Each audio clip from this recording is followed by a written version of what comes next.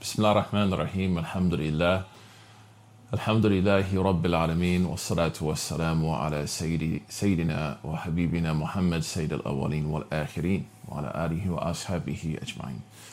Brothers, sisters, students, friends, future engineers, Assalamu alaikum wa rahmatullahi wa barakatuh. It's great to be with you guys, inshallah, as we start the reading of Al-Munqidh min al-Dalal wal-Muwassil ila al-Izzati wal-Jalal of Abu Hamid al-Ghazali. You see it translated often as like deliverance from error. It's more like salvation from misguidance.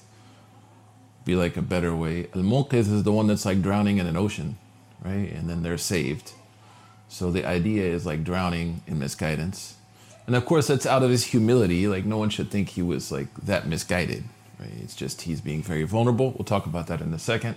Al-Muwassil is the one that leads to Al-Izza wal-Jalal and what brings about a sense of honor and notoriety.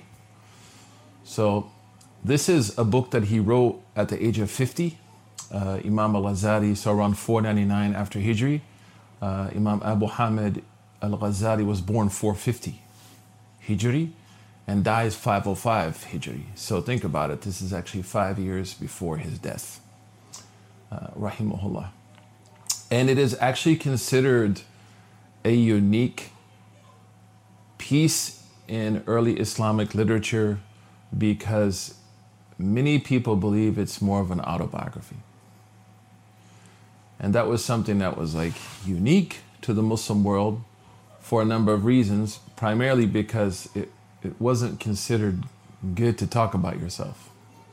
Like you may inadvertently boast in a way which is unacceptable. Allah says, يُحِبُّونَ أَن يُحْمَدُوا بِمَا لَمْ يَفْعَلُوا. Allah subhanahu wa ta'ala mentions in the end of Surah Al-Imran, people who love to be praised for what they haven't done. So there's theories as to why this genre, the autobiographical genre, was not prevalent in the Muslim world, especially in the time of Al-Ghazali, is that it was considered, and we still have that now, right? To boast, to brag. It's considered something that we should avoid. Abu Hamid al-Ghazali was born 450 after Hijri. And up until 480, in his early youth, he memorized the Quran. He was taken care of by his uncle and his brother. His father passed away when he was young. And then eventually he goes to Naysabur, which is of course now part of Iran. And he becomes the student of the leading scholar of his age, Imam al-Haramain. Imam al-Haramain dies 478 Hijri, so around 440, 448, something like that. I believe al-Ghazali goes and becomes his student, stays with him for a while, even maybe 460 if I remember correctly, until he dies. And then Imam al-Ghazali becomes appointed as the head of what was considered one of the first institutionalized systems, Nizam al-Mulk, of Islamic studies in the Muslim world, like a university. He becomes extremely popular, celebrated legal theorist. Many people think of al-Ghazali as a Sufi, but his most important works are probably written in legal theory, al-Mustasfa, and actually becomes like appointed, like what we'd say, the rector of that institution. And historians note that his followers became so much that they were more than even people like who would hang around the kings and the politicians of his day. So he achieved tremendous amount of popularity. And then suddenly this happens in 484. In 488, suddenly he just quits. He just dips out. He leaves. He pulls away from his position. He heads to Damascus, Syria. And it's in Syria, and we ask Allah to facilitate and help our Syrian family. He writes his book, Ihya Ulumuddin, the revival of religious sciences, the resuscitation of religious sciences. And then he spends some time in Masjid al-Aqsa. Eventually he comes back to Naysapur. He teaches, he becomes a Sufi. He dedicates his time to studying hadith, and then he writes a few books, mashallah, and then he dies, subhanAllah, around 505 after Hijri. The book that I teach on Tuesday night is actually considered the last book he wrote. The book that we're studying here is considered a book he wrote 5 years before he died. Why is this book very important for college students is that he openly addresses the crisis of doubt. And he roots that crisis of doubt into a number of issues that may sound familiar. But before I get into that, let me ask you, what do you think are the main ingredients as students, university students? What are the main kind of fundamental ingredients you find as challenges within the Muslim community these days? Right? What are the major challenges of the Muslim community from the perspective of the future of the Ummah? You are the future of the Ummah, the Prophet sallallahu alaihi wasallam. As I mentioned last night to some of you, that the revival that is experienced under Salahuddin Ayyubi, who, by the way, his students were influenced. Nuruddin Zanki is going to be influenced by the followers of Al-Ghazali. The idea that Al-Ghazali is like politically non-committal is problematic because his students led an insurrection in Spain, and they also led to the Ayyubi insurrection that happened in history. Those were from his madrasas, even though he was gone. But one of the things that is noted that led to the success of Salahuddin Ayyubi were two things. Number one is Itqanu Shabab Tajweed al-Quran. The young people in the era of Salahuddin Ayyubi became excellent in reciting the Quran. The second thing is Wujud Dhuhur Nisa min al-Ulama, that women ulama began to appear in the time of Salahuddin, which is like excellent, right? You think about the Arab Spring that recently happened, right? It largely happened with women, mashallah. The Women's March 2016 that happened in this country, mashallah. So Sayyidina Imam al-Ghazali, his reach is going to extend at an institutional level for a long time. But in order for someone to write an autobiography, they have to have thought deeply about their society. Because we want to frame Al-Ghazali in this reading as a nurse, and the Ummah is the patient. And people like Abu Hamid Al-Ghazali are people who don't necessarily suffer from physical illnesses, but as we're going to read today in his introduction, he's extremely intellectually free. He's a brilliant person. And nothing makes people more insecure than a brilliant person. Because a brilliant person is always going to be indirectly, constructively challenging things. And maybe critically challenging things. And so some people said that if human beings suffered from like physical ailments, people like Abu Hamid, people like Al-Ma'ari, they suffered from the disease of society. People just could not understand them. And it also made the status quo nervous. So you find Abu Ala Al-Ma'ari, he says, فَلَمَّا رَأَيْتُ الْجَهْلَ فَاشِحًا تَعْلَمْتُ حَتَّى يُقَالُ أَنِّي جَاهِلُ. Al-Ma'ari says, when I saw that ignorance had become popular, I studied until it became popular to call me stupid. You have to think about what he's saying, right? When stupidity became the norm by which everyone measures things, I learned until that group of people called me stupid, because then I knew I was intelligent.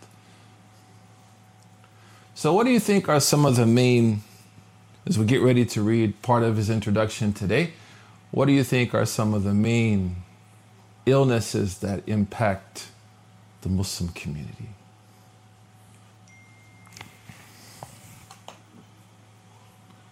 I think one big thing is materialism. Focusing on the physical, outward aspects of things.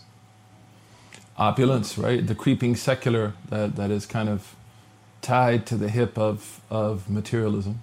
Yeah. That is something that he talks about in his introduction, right? The opulence that under the Abbasi period was experienced. We talked about that on Tuesdays as well. What else do you guys think is impacting the Muslim world, the Muslim community in North America? Let's just focus on the North American Muslims. North American Muslims. What do you think it is that is? Like lack of community or unity in some certain areas, right? Based off of like sex or just very small viewpoints. Yeah, lack of unity, right? In fact, you find people who like value division, like they actually value it. They push it. We'll talk about that. And tonight we're going to talk about one of the most, irresponsibly used hadiths to justify division. We're going to talk about that, inshallah. Excellent. Thank you, Tamim. And thank you, Namr. What else? Who else wants to jump in? Don't be shy. Like, feel free to have a voice.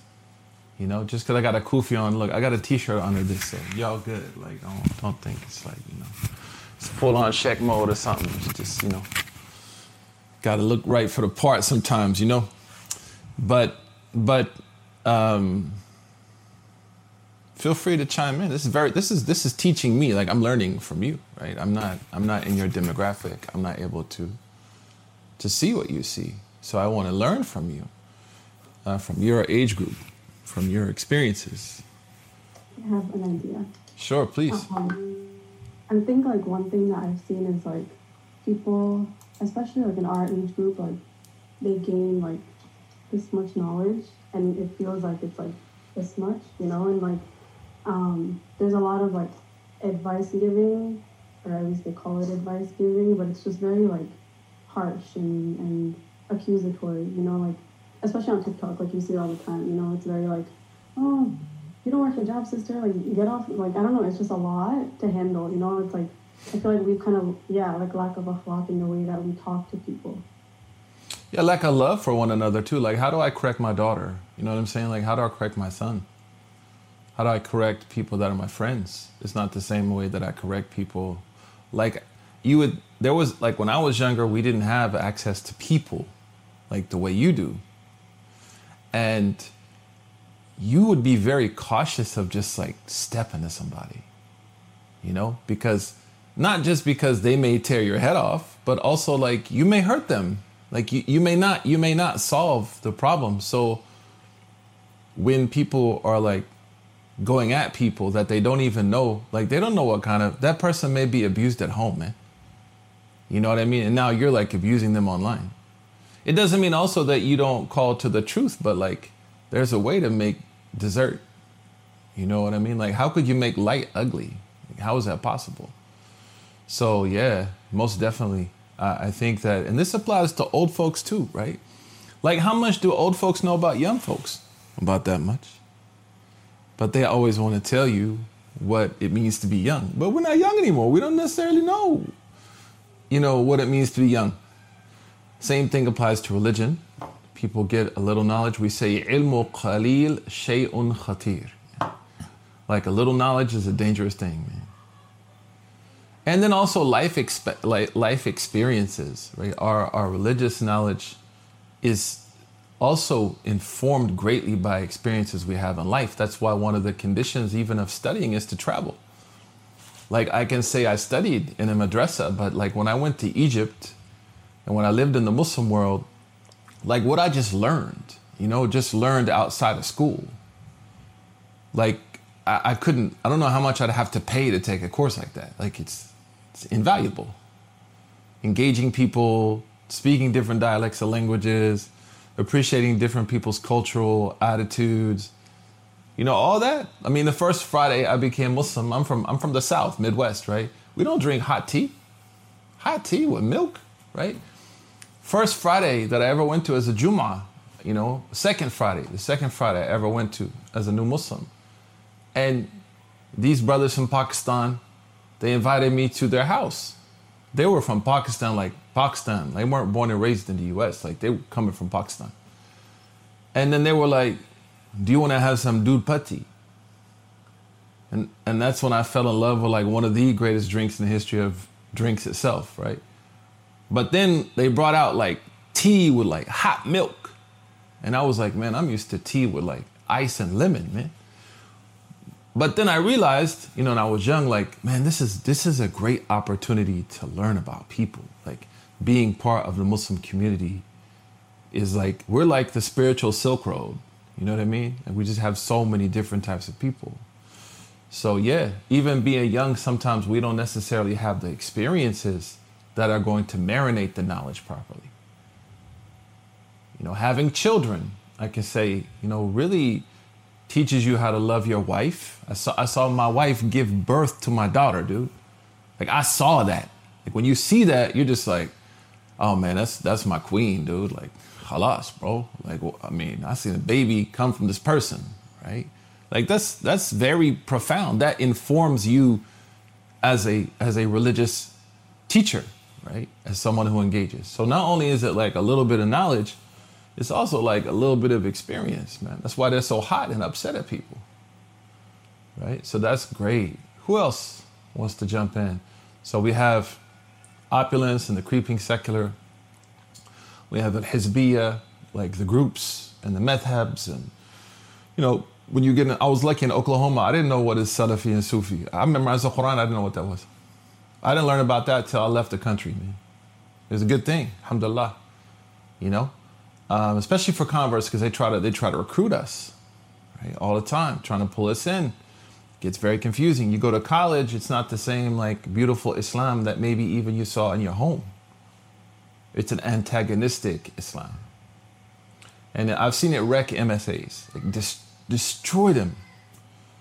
People that are really talented, they're doing internships, you know, in Seattle, you know, they're doing great, but they can't get an MSA to work together. The heck, dude? You work at Tesla, but you can't get an MSA to work. You can't get the light of Allah to run a community, but you can get electricity to run a car. It's kind of contradictory, right? Nice. Or we'll outsource our concerns like, yeah, we really care about this social movement. Yeah, you know what I'm saying? Yeah. But then when it comes to Muslims, we'll be unjust. And we'll turn against each other. Excellent. What else? Anyone else want to add anything before we take the last few minutes to read? Because we want to try every week to discuss something that's going to come up in the reading, so it makes the reading more kind of relevant to us. There's something I've thought about recently. It's like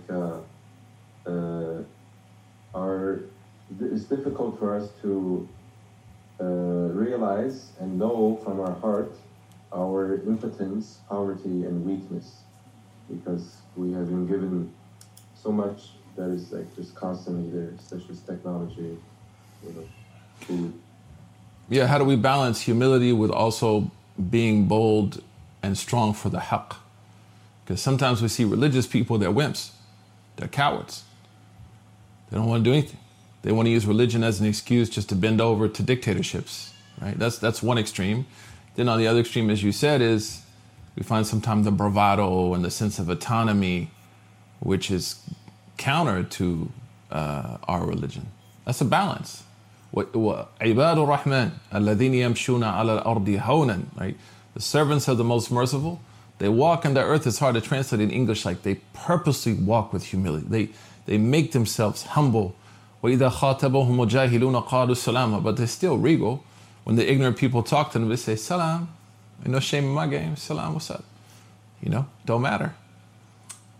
Exposure to a lot of un-Islamic practices and values, yeah, that certainly is at a very deep level, right? A very deep level.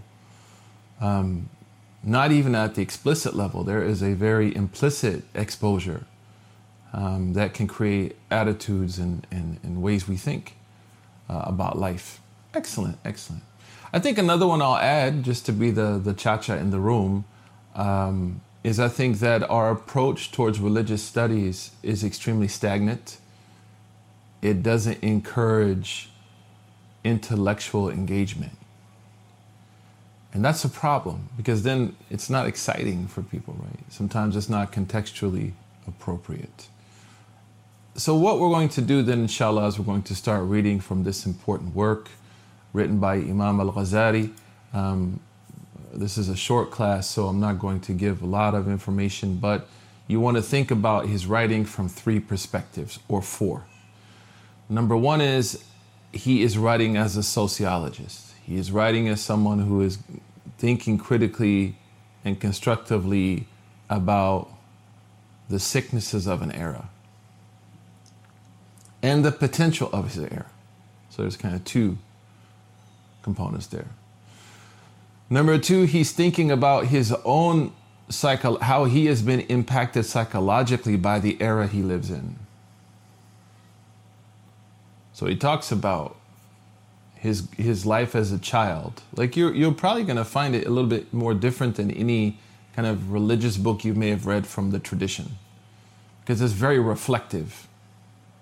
So he talks about when he addresses doubt, he says, and I'm sure this is something one of my family members asked me, he's like, when I was little, like I noticed like Christian kids are raised Christian, Jewish kids are raised Jewish, atheists are raised atheists. Like, how do I rationalize that with like this meta message of one final truth?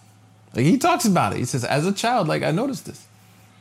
So he's reflecting on an age.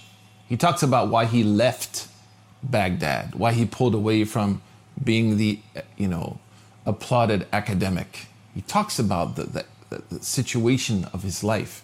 So he looks at sociology, and then he looks at how this has impacted him.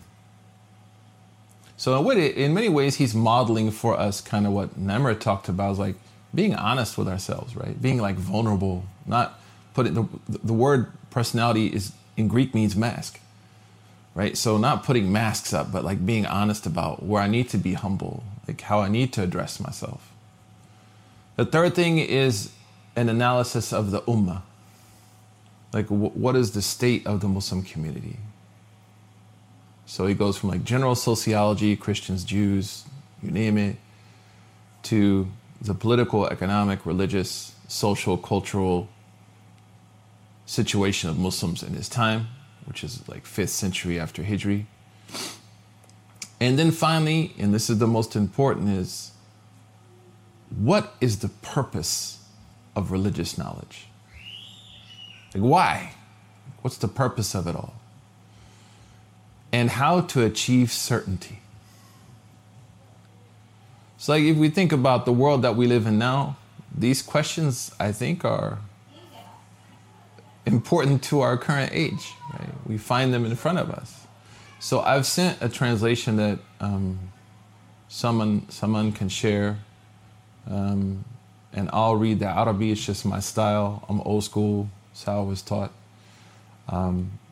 And as I read it, we can kind of go through it together.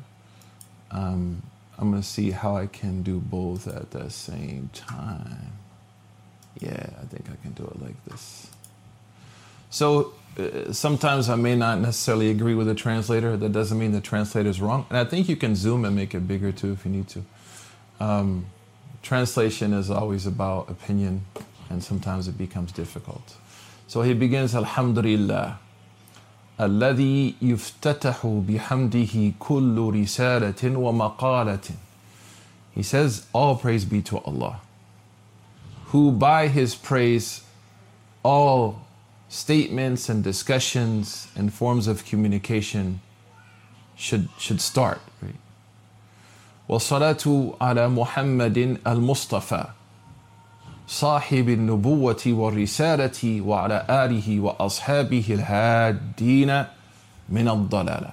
Then he says, and peace. And here peace means like a dua or rahmah upon the Prophet Muhammad. The word Muhammad is from the form of the word mufa'al. This form actually means someone that does something so much that they become the object of something. Okay? So hamd, hammada, Muhammad means that Muhammad sallallahu alaihi wasallam does acts and treats people in such a way that it locates him as their constant like object of praise as a person. And this has a very important impact on liberation theology and activism. As an activist in the Muslim community, am I placing my actions and how I treat people? Am I Muhammad? Am I the metaphoric Muhammad? Have I done things that earn the praise of people? So Sayyidina Muhammad, his name itself is a great responsibility for anyone who's Muslim, that we have to earn the respect of society. It's not given to us. So I'm Muhammad Majazan. As a follower of Muhammad, I should treat the people in the world around me in a way, as Allama Iqbal, he says very beautifully in one poet, he says, if the Muslim were to live Islam as in the Quran, every time a non-Muslim would see the Muslim, he would say, فَبِأَيِّ آلَاءِ رَبِّكُمَا تُكَذِّبًا, like Surah Al-Rahman. Al-Mustafa is the one that Allah chose him and protected him. As Allah says in the Quran, وَاللَّهُ يَعْصِمُكَ مِنَ النَّاسِ صَاحِبِ النُّبُوَّةِ وَالرِّسَالَةِ, who brought creed and brought law. When you read Nubuwwah and Risala together like this, Nubuwwah is referring to faith, a Risala is referring to Sharia. So Nubuwwah is like akhlaq and imaniyat. Faith and iman, Risala is haram and halal. وَعَلَىٰ آلِهِ, and upon the family of the Prophet sallallahu alaihi wasallam. We know that, unfortunately, sometimes within the Sunni community, we don't hear a lot about the family of the Prophet sallallahu alaihi wasallam. I'll just read for you one beautiful poem of Sayyidina Imam al-Shafi'i, who was actually from al-Muttalibi, he's from Ahl Bayt, from the Ashraf, who he said, Ala Bayta Rasulillahi.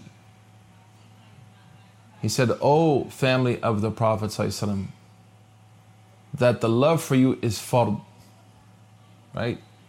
Inna hubbakum fardun, to love you is an obligation. قَدْ نَزَّلَ اللَّهُ تَعَالَى بِهِ فِي قُرْآنِهِ. Allah subhanahu wa ta'ala said this in the Quran. يَكْفِيكُم مِّن عَظْمِ الْفَخْرِ أَنَّكُمُ.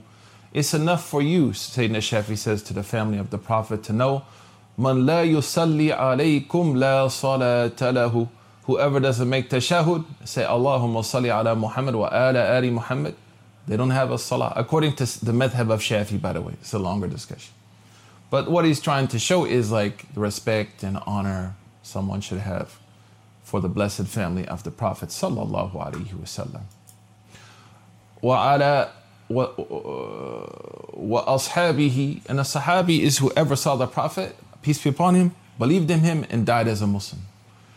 And we know we love the Sahaba, we have an affinity for the Sahaba, as mentioned by the Prophet, Ashabi, iyyakum wa ashabi, right? Be careful about my Sahaba, like show them this respect and admiration.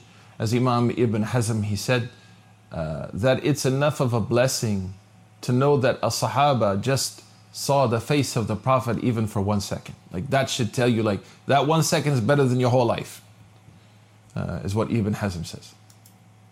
Al-Hadin min al-Dalala, those who guide from error. Then he says, Amma ba'd, faqad sa'altani ayyuha al-akh fi ad-din. Abu Hamid al-Ghazali here, I think in the, right after introduction, he says, to proceed, indeed, my dear brother in religion, you ask me. Something really cool, man. Most people say that he's actually talking to himself. That's so cool. أيها الأخ في الدين, يعني كان يخاطب نفسه. Why would he do that? Like, why would he write this to himself? Any thoughts? Like, who sits down and writes a book to themselves? Like nowadays, I gotta post everything I do online. I saw someone on TikTok, they posted about burning their popcorn. Don't nobody care about your nasty popcorn, dude. Like, everything's about exhibition now. Here, we find someone who, as Namr mentioned, right, is really invested in uncovering the mysteries of his own shortcomings. So, he writes a book to himself. It's like amazing. Who would do that? What do you think is the wisdom in it? What are your thoughts? Why would he write a book to himself? Well, for example, I sometimes read Risale Nur, and it's basically Imam Sa'id Nusri is writing for himself. Basically calls this sort of this cure that I have received because of my deficiencies of my nafs. So I think when we brothers read it that way, we feel more receptive to the message, in that, like, he's not just telling you, you all gotta do this. And, the more we kind of learn about his experience and how sort of high spiritual station he had, the more we feel that this is more important advice. Who else? Anyone else wanna try? Thank you, man. It's beautiful. I just think it's, yes, please.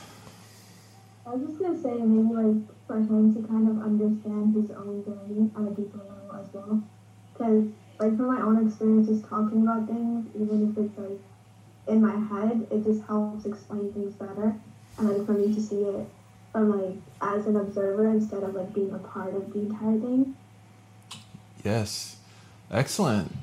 Moomin says, sometimes you're more honest with yourself when writing things out. Also, thoughts can be very scattered at times, but it can help organize them. Yeah. So one of the assignments for this class, of course, I can't give you an assignment because it's like no grade, you know what I'm saying? But is you want to keep a diary. And you want to write about to yourself, right? It's very important for you and I in this circus age of exhibition, where the freak show is every time we open our phones, right? The freak show used to be just in the back of the circus, where you could see, a catfish that could like do the Running Man dance or something, you know what I'm saying? Like that was back in the days. But now, normality is the freak show in many ways. Like, you see a guy on top of a tower in Dubai kissing his girlfriend. How did that date go down? Like, how does that work?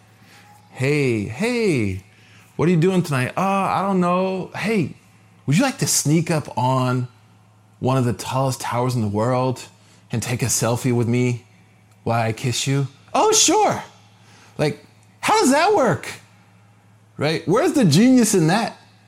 Instead of maybe looking in places in Dubai where people don't have food and serve them food, right? We live in an age now where exhibition is seen as an accomplishment without any filtering.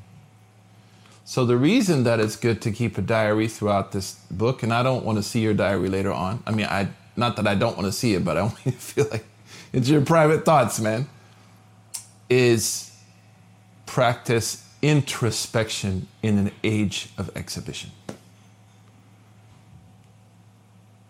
And you don't have to write like mountains of information, but you want to kind of go along with Al-Ghazali. And each week I'll give you something to think about. He says, فَقَدْ سَأَلْتَنِي أَيُّهَا الْأَخْ فِي الدِّينِ أَنْ أَبُثُّ إِلَيْكَ غَايَةَ الْعُلُومِ وَأَسْرَارَهَا. He says that you requested of me that I make clear for you the goal. Ghaya means the purposes or the objectives of knowledge and the secrets of knowledge. وَغَائِلَةَ الْمَثَاهِبِ وَأَغْوَارَهَا. And that you ask me to also expound for you the dangers of different groups. So here we feel like we're in our community now. And the complexities and different approaches of these groups. And actually one of the words used is like a bottomless ocean.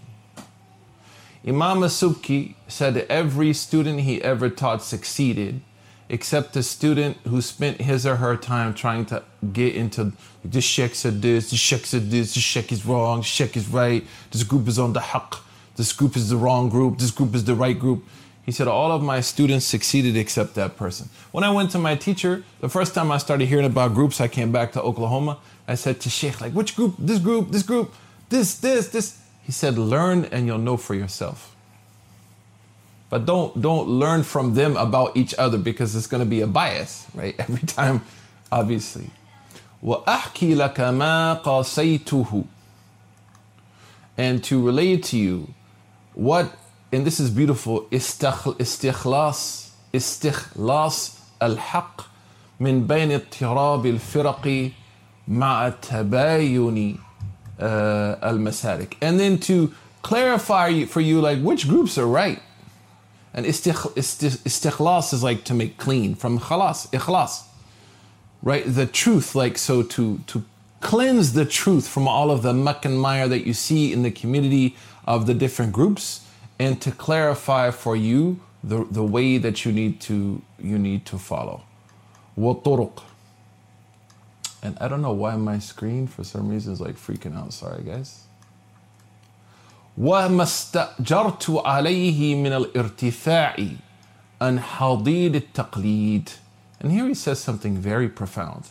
And the great effort, right, and the brazen kind of bravery I had to rise above intellectual conformity. And what he means here is hadid al-taqlid. In the language here is hard to translate. It is though he's saying, I employed my intellect, right, to rise above the lowlands of intellectual conformity, like the plane of it. Like it's a plane. This is rhetoric in Arabic, as if to say like this conformity to this extent that kept me from trying to think about what's truly correct. And he continues, إِلَى يَفَاعِ الْإِسْتِبْصَارِ. So, man, this is hard to translate. But how did I rise above the lowlands of just conforming without thinking to the mountain, or to be raised up to having insight and an intellect?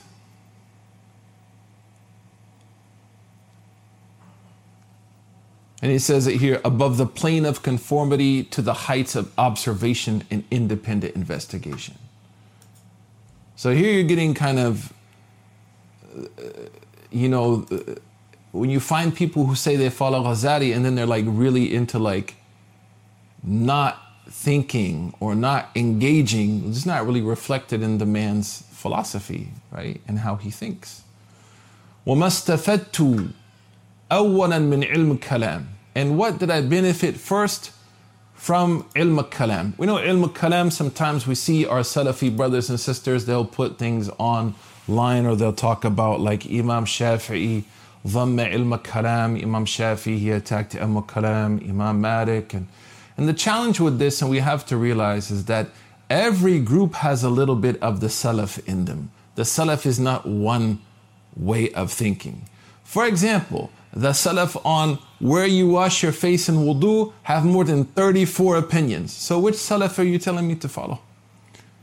So the idea of creating like a monolithic group that embodies the one opinion of the Salaf is actually counter to the incredible vibrancy and differences of the real Salaf. Like to try to make one Salaf is counter to the Salaf. That's why Umar ibn Abdul Aziz said, Alhamdulillah, that the Sahaba didn't agree upon everything, because life would be hard for people. But it was in their differences that allowed us to serve different needs of people and communities. So for example, Sayyidah Aisha radiallahu anha said, whoever said that the Prophet saw Allah is a liar. Ibn Abbas, the opposite. He said that the Prophet saw Allah. This is a difference in Aqeedah. They're both Salaf. So which Salaf do you follow? Which one is right? Which one is wrong? So we have to be very, very careful of Sufi groups, Salafi groups, whatever group. Especially, I'm telling you this as someone who went through MSA in America. Right? Be with the Quran, be with the Ummah. Be with the Sunnah, be with the Ummah. Take the good from people, leave the bad. And be careful of people who spend their entire time destroying others. Just stay away from it. Imam al-Ghazali will say later on in this book, when you find someone, all they do is attack other Muslim leaders and teachers, you should run from them. So Sayyidina Imam al-Ghazali, rahimahullah ta'ala, he says, what I took from the people of Kalam, we have to understand the statements. First of all, even if Imam Shafi'i, and he wasn't, was talking about the people of Kalam, a statement of one Imam is not قال الله قال Rasulullah. Right? The statement of one Imam about something isn't haqq. That's their opinion. For example, Imam Ahmad, his opinion about Muhasibi, that's his opinion. But the majority of scholars, they praised Imam al-Muhasibi, for example. You can find one person, Imam Ghazali was astray, he was wrong, he was this. You can find someone in your own family that has something bad to say about you. Does that make it the truth? So first of all, there's immaturity. But what do the majority of scholars say about a person? That's where we fall in the center. Imam al-Dhahabi, who's the student of Ibn Taymiyyah, he said about Imam al-Ghazali, فَأَيْنَ مِثَالُ أَبِي حَمِدْ فِي أَيَّامِنَا هَذِهِ. Where is anyone even close to being like him now in our time? فَرَحِمُهُ اللَّهُ حُجَّةُ الْإِسْلَامِ. So you have to be careful of agents that are put in the Muslim community that are going to try to amplify our differences amongst Sunnis. I'm talking now in the Sunni community. Amplify our differences, cause us to waste our time and fight each other so we cannot serve and treat the world. So we're like a ummah that's fighting over, what kind of water we're going to use to put out the fire, and then we all get burned up.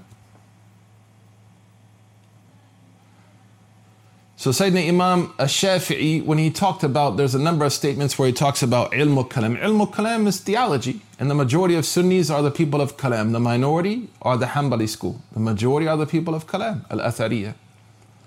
And Imam al-Shafi'i, he said, whoever khalafa al-Qur'an wa sunnah wa aqbal al-kalam. Like whoever opposes the Qur'an and sunnah and engaged in kalam, this person should be dealt with strongly, right? Yeah, but what if they don't go against the Qur'an and Sunnah? The statement doesn't have the same meaning now. The statement is conditioned. Secondly, in the time of Imam Shafi'i, we need to appreciate epistemology. The word kalam was largely understood to be applicable not to Sunnis but to Mu'tazilites. So the context of Imam Shafi'i's statement is not Sayyidina Imam Abi Hasan al-Ash'ari. It's not Sayyidina Imam Abu Mansur al-Maturidi, the majority of Sunnis. He's talking about the Mu'tazilites. That's why also you find the statement of Imam Shafi'i, whoever accepted kalam and opposed the Quran and Sunnah, yudrab bin na'al, should be beaten with sandals. He's not talking about the mutakallimin of Ahl Sunnah. He's talking about the Mu'tazilites. And this is highly irresponsible. You've probably seen the statement where it says Imam Shafi said whoever accompanied the Sufis at Dhuhr came back to Asr as an ignorant person. This statement is mentioned by Imam Ibn Jawzi in Al-Mawdu'at, and it is considered min al-abatil. Actually, not from Ibn Jawzi, but the narration is considered extremely false. So you want to be very, very careful of things that you hear without asking, what is the historical context of the word being used, right? And number two is, what is the authenticity of what's being used? This is very important for you. And I know this class, I'm sure not a lot of people will attend. It's okay. But those who attend, you're going to benefit. Because this is not for entertainment. This is to really provide you as best I can, and for you to provide me essential tools to really help us navigate some of the challenges that Imam al-Ghazali is going to talk about. Then he says, وَمَا اجْتَوَيْتُهُ ثَانِيًا مِنْ طُرق أَهْلِ التَّعْلِيمِ. He says, the second thing that you asked me to tell you about is why I hate the academic world. This is what he's saying, right? He's not talking about your academic world, although you may have problems with people attending, right? But what he's talking about is the environment, the religious institutions of his age. Because in the Abbasi period, they became rocked with blindly following teachers, like to the point that it became like fanboying them or fangirling them without any critical thought. And then that led to like madhabism, that led to like infighting and destabilization of the ummah. Al-Qasirin li dark al-haqqi ala taqleed. Those, he says, Al-Qasir is the one who is incapable, right? From the word qasr. Qasr is a palace, right? So this person has made a qasr on their mind. They have fortified their mind and created a wall to protect them from thinking. You can see like his language is like, mashallah, my man is dope. لِدَرْكِ الْحَقِّ. So their mind is not able to reach the truth because they are fanatics. على تقليد الإمام ومصدريته. ثالثا طرق التفلس. The third thing he says is that you want me to talk to you about is the problem of philosophy. So you can see now, inshallah, a lot to take, inshallah, from this book. And how it caused me to doubt in it and why I dislike it. And we know that Imam al-Ghazali wrote a book, The Destruction of the Philosophers. She wrote a book about this. آخرا من طريقة التصوف ومن جلى لي في تضاعف تفتيشي عن أقوال الخلق. And then finally he says, you know, that I'm going to talk to you about what I found from the people of Tasawwuf, right? Again, when we read words about Sufism, especially when it's being pushed by our Salafi brothers and sisters, you need to apply the same exact formula that I mentioned earlier, respectfully and honestly, and demand academic integrity. Number one is the time period or the context of the word. Number two is the authenticity. So for example, look at Imam Ibn Taymiyyah in Risalatul Fuqara, who when he talks about the different types of Sufis, he says, as for those Sufis who are upon the Sunnah and the Quran, فَهُمْ أَحْسَنُ الْعِبَادِ, they are the best people.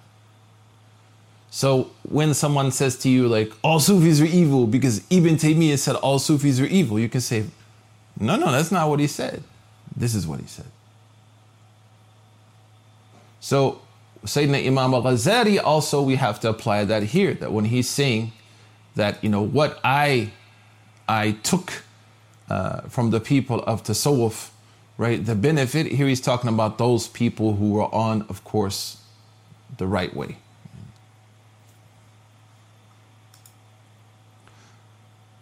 Then he continues and he says, and inshallah we're going to stop in a minute, مِنْ لُبَابِ الْحَقِّ وَمَا صَرَّفَنِي عَنْ نَشْرِ الْعِلْمِ بِبَغْدَادِ. And you asked me to tell you why I stepped away from teaching and spreading knowledge in Baghdad, مَعَ كَثْرَةِ الطَّلَبَةِ, even though I had a lot of students. وَمَا رَدَّنِي إِلَى مُعَاوَدَتِي. And then what led me to return to a life of teaching? بِنَيْسَابُورِ بَعْدَ طُولِ الْمُدَّةِ, after a long time. فَابْدَرَدْتُ لِي إِجَابَتِكِ إِلَى مَطْلَعِ. And then he says, I don't need to read this part in Arabic. He says, so I've turned to you to answer your request after I thought about the truth of what you were seeking. And I say, مُسْتَعِينًا بِاللَّهِ وَمُتَوَكِّلًا عَلَيْهِ. And I say, trusting in Allah and seeking the help of Allah, وَمُسْتَوْقِفًا, and seeking tawfiq from Allah, and turning to Him, اعملوا. And then he begins. He says, you should know, اعلموا أحسن الله. He says, you know, you should know the following. And my book is a little strange. The print here is a little weird. Just 1 second, my apologies. أحسن الله تعالى. He says, you know, you must know, may Allah subhanahu wa ta'ala guide you and lead irshadakum, right? And cause you to be led by haqq. أن اختلاف الخلق في الأديان, that the differences that you find in religions, والملل, and dogmas, ثم اختلاف الأمة, and then the ummah of the Prophet, في المذاهب, in different groups, على كثرة الفرق, into different parties and groups, what we see now. وتباين الطرق بحر عميق غرق. He said that this issue of the differences of religion and then the intra-faith differences that you find amongst the Muslim community is an endless, bottomless, deep ocean, غرق فيه الأكثرون, that most people drown in. وَمَا نَجَى مِنْهُ إِلَّا الْأَقَلُّونَ, and only a few people were able to be saved from it. وَكُلُّ فَرِيقٍ يَزْعِمْ أَنَّهُ النَّاجِي, because every one of the groups, they think they're the right group.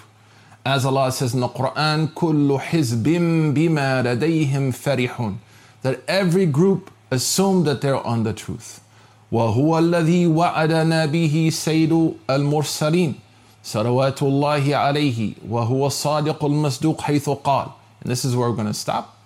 And he said, and this actually is amplified by the hadith of the Prophet, the truthful one. Sallallahu alayhi wa sallam, سَتَفْتَرِقُ أُمَّتِي 73 فِرْقَةً النَّاجِيَةُ مِنْهَا وَاحِدَةً. That the Prophet sallallahu alayhi wa sallam is reported to have said that my ummah is going to divide into 73 sects. Only one of them will be saved.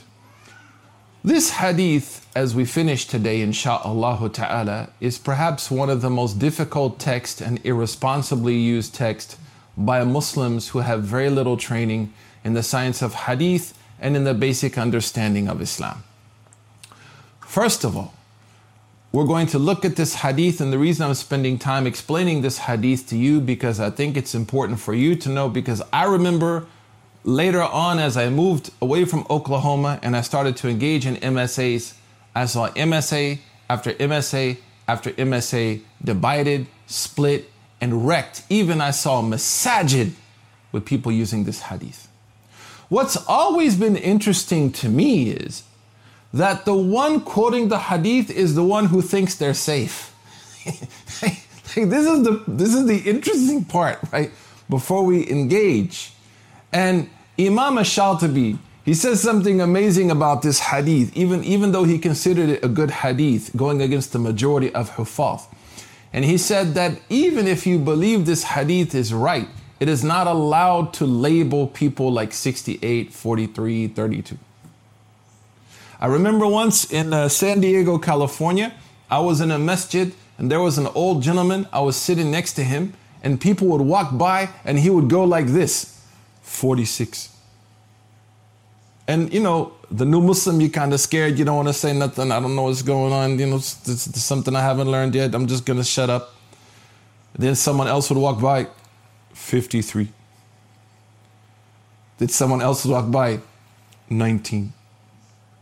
So I said, hey, I'm sorry to ask you, but like, did I miss something? Is there some kind of right to Jum'ah that I missed as the convert guy? He said, yeah, you know the hadith about 73 sects? I labeled everyone in the masjid according to their sect. And I'm practicing remembering who's who. So then, of course, I couldn't resist. I was a little bold when I was young. I said, what number are you?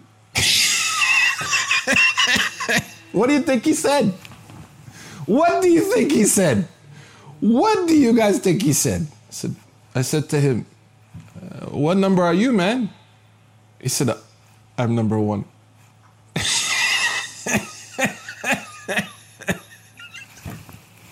So then I said, what number am I? He said, you don't want to know. I said, thank you. Jazakallah khair. Have a nice day, bro. This hadith actually is extremely weak for a number of reasons that you should know, so you can at least try to work to bring some unity to the Muslim community when people try to use this hadith. First of all, this hadith is not mentioned by Imam al-Bukhari or Imam Muslim in their Sahih. And when al-Bukhari and Muslim agree on not mentioning something, it is understood that it did not reach that level of authenticity. Doesn't mean it's weak, but it did not pass their criterion for being the most authentic. It is related by Imam Ahmed, it's related by Imam Abu Dawud, mashallah, great huffaz of hadith, Imam at-Tirmidhi and others. And Sayyidina Imam at-Tirmidhi actually said Hasanun Sahih. We're going to talk about it in a second. Wa Ibn Majah in his chapter on fitan, and Abu Ya'la, wa Ibn Hibban, and Hakim. And Hakim, of course, although he was trying to write a book of hadith that did not reach the criteria, that Bukhari and Muslim did not collect, that met their criterion, he wasn't able to finish his book. The second thing is that we find a lot of different wordings of this hadith. And this is important for you to know, that when a hadith has too many wordings that make it impossible to make them what's the word I'm thinking in English? Like you can't get them to conform. So this is called, you may want to write this down, iltirab with dad, iltirab as-sanad. matan, meaning the wording sometimes is completely contradictory. So for example, that's why the Malikis, the hadith that the Prophet said basmala before he opened his prayer, then you find the same person or another narration saying he never said basmala before he opened his prayer. Like, what are you going to do with that? Did he or did he not? So if we look at the different narrations of this hadith, we find very rarely do any of them agree on one wording, specifically the last part. They agree on the first part about division. They don't agree on the last part. So for example, ma ana alayya wa ashabi, like what I am upon, ma ana alayhi, wa ashabi, and my companions. You find that in one of the narrations. Another narration you find kulluha fi nar illa wahid wa hiya al jama'ah. All of them are in the hell except one, and this is the jama'ah. You find another narration kulluha fi nari illa wahid. All of them are in the hellfire except one. What I'm teaching you now is not something, unfortunately, should be taught at MSAs, man. But we have to be careful. There is certainly a place for entertainment and fun in college life. That should make up the bulk of college life, right? Because you got no bills. But at the same time, unless you or me, at the same time, you got to learn, man. Right? My teacher used to say, I had a teacher who was tough. He's like, what are you doing? I was like, I'm chilling. He's like, you're going to chill till you thaw in hell. I was like, whoa, okay, I'm not chilling. Right? I'm not chilling. So the first is that the wordings are impossible to bring into conformity. This is called iltirab, and it's a source of weakness in a hadith, a serious problem. The second thing is that we find that, as I mentioned earlier, this hadith, actually even in its chain of narrations, we find sometimes there's a break in the chain, sometimes the narrator is unknown, things that cause the chain also to experience problems. The third problem is from a perspective of usuluddin, because doesn't Allah subhanahu wa ta'ala in the Quran call us khayra ummatin ukhrijat linnas, that we are the best ummah? But if you take this hadith, it means that we are worse than those ummahs who came before us. وهذا لا يمكن. وهذا لا يمكن. And there's a great statement of, I wrote it here somewhere, one of the early scholars about this that I will try to find, that talks about, like, you know, the ummah of the Prophet is khayra ummah ukhrijat linas. The fourth, and I didn't get into this, it's a little complicated, but we find that a large majority of scholars from the past and now even in the present wrote critical analysis of the chain, of the wording, and the meaning of this hadith. For example, Imam Ibn Wazir al-Yamani, he actually wrote a poem about it. He said, إِيَّاكُمْ وَكُلُّ فِي النَّارِ إِلَّا وَاحِدٍ. Be careful of the hadith that everyone is in the fire except one.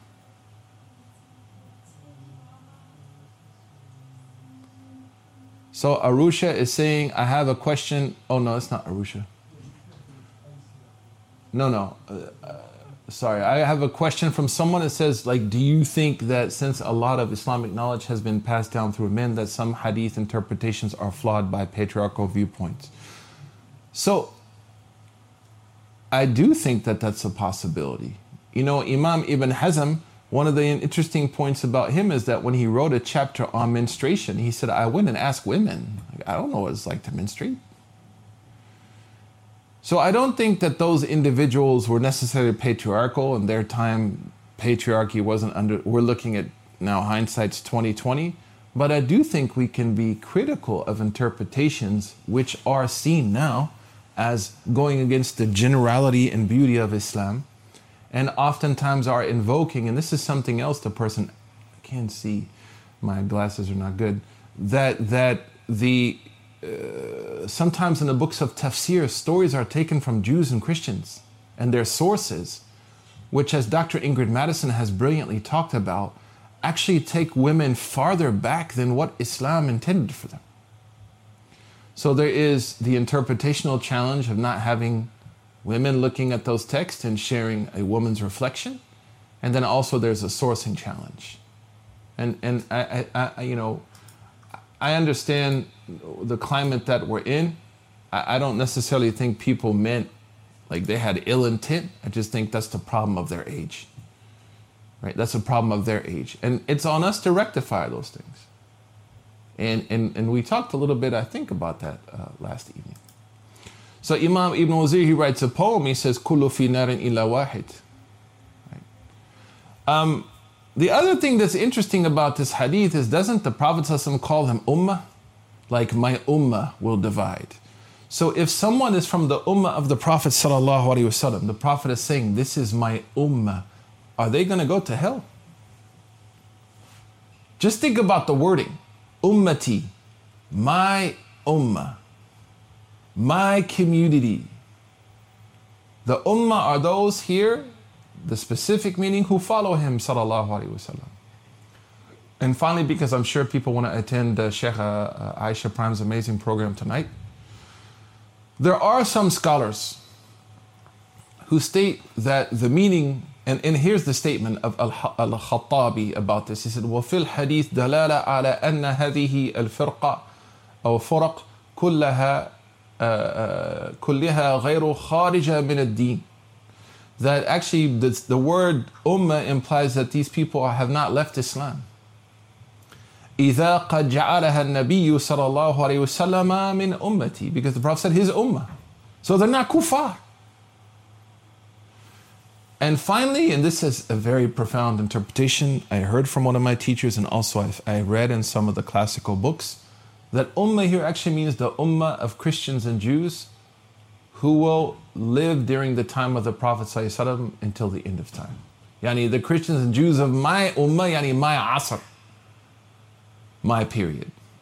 But using this hadith to attack fellow Muslims and to label fellow Muslims is agreed upon up until around 200 years ago amongst a minority of people, a minority of individuals. The majority of Ahl Sunnah have not used this hadith in a way to label, destroy, and dismantle the community.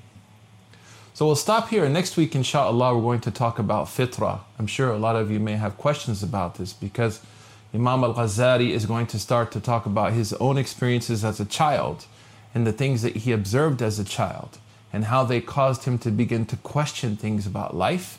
And he does mention the hadith of the Prophet that everybody is born on fitrah. So 2 weeks from now, sorry, not next week, we will continue that discussion. Inshallah, is there any feedback on how I can improve this? I hope it's not too heavy or too difficult. My apologies if it's over the top. I can like water it down a little. Don't be shy. You know, I don't get offended. My goal is that you can benefit. We can even not read it. We can just do summaries. We can just take like, here's a paragraph, here's an idea, here's a paragraph, here's an idea. But I want to make sure that, you know, we are achieving a balance of education with a little entertainment. Insha'Allah. Tamam.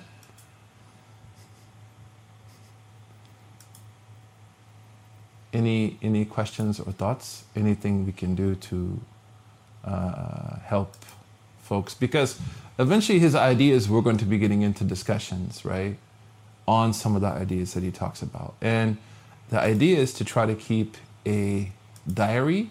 And I think what you want to talk about this week is how, you know, you felt when you realized or learned maybe that this prophetic narration used to divide the community and split the community actually is not strong.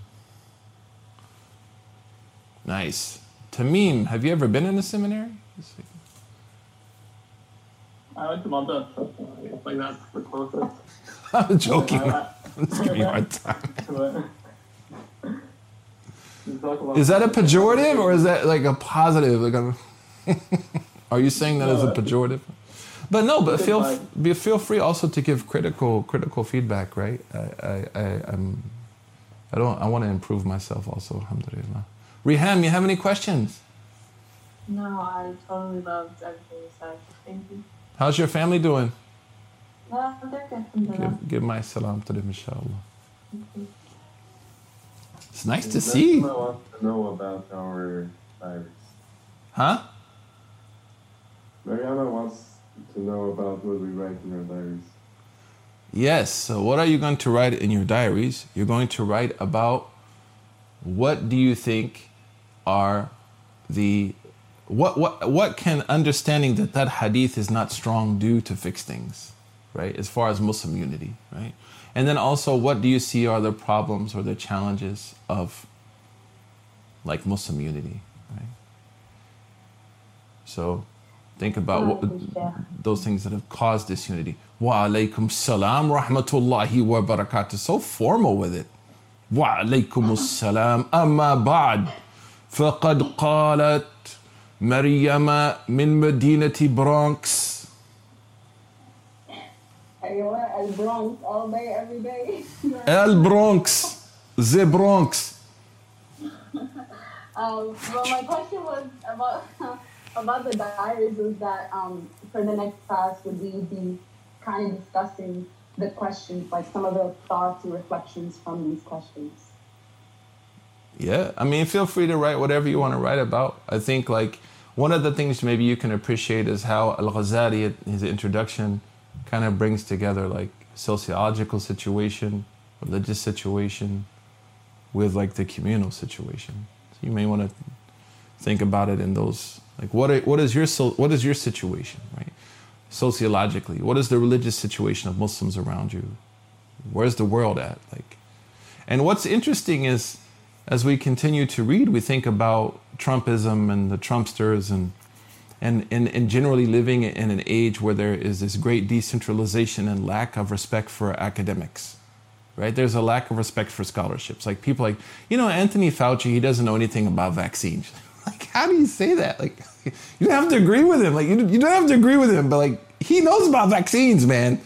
And this is also in the mosque. This imam, he went to Egypt or he went to Syria or Morocco or Malaysia for like 16 years. He's an idiot. What do you do? Oh, I'm a programmer.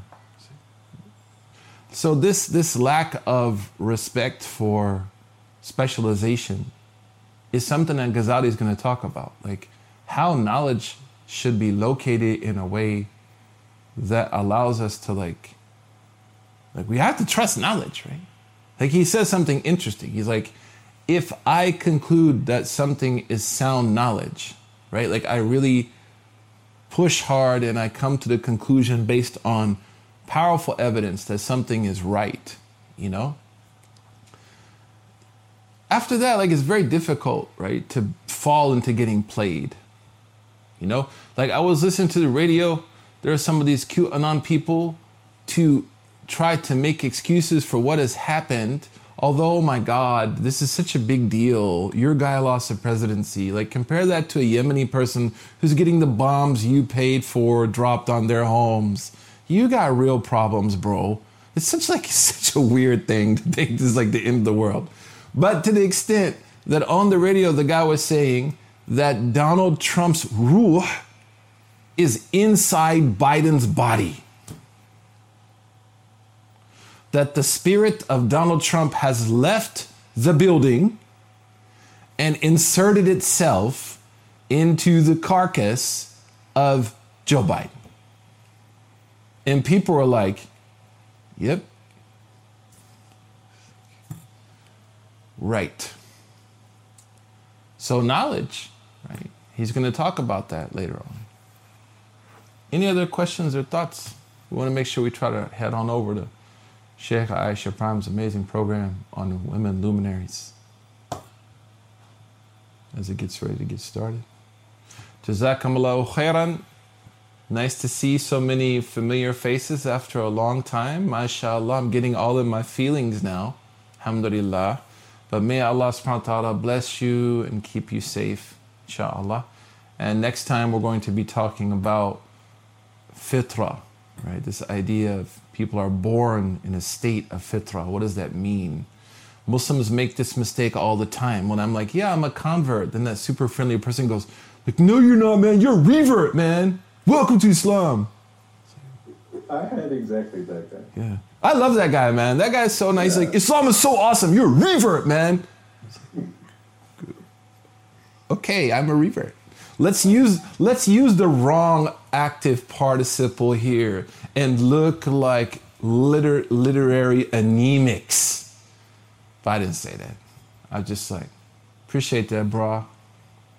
Yours, Mr. Revert. Right?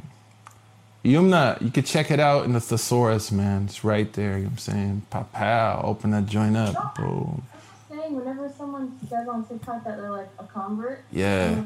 you're a revert, and the other person's like, it's the same thing. So I don't know the difference. I wasn't trying to call you out. I'm sorry. Oh, My bad. Yeah, why y'all gotta go after Yumna, man? That's not cool, man. Arusha was going after you, Yumna. I saw it. okay, all good. Yeah, but so there's a difference that we'll talk about next time. But then also, like, should we let people experience reversion or conversion however they want?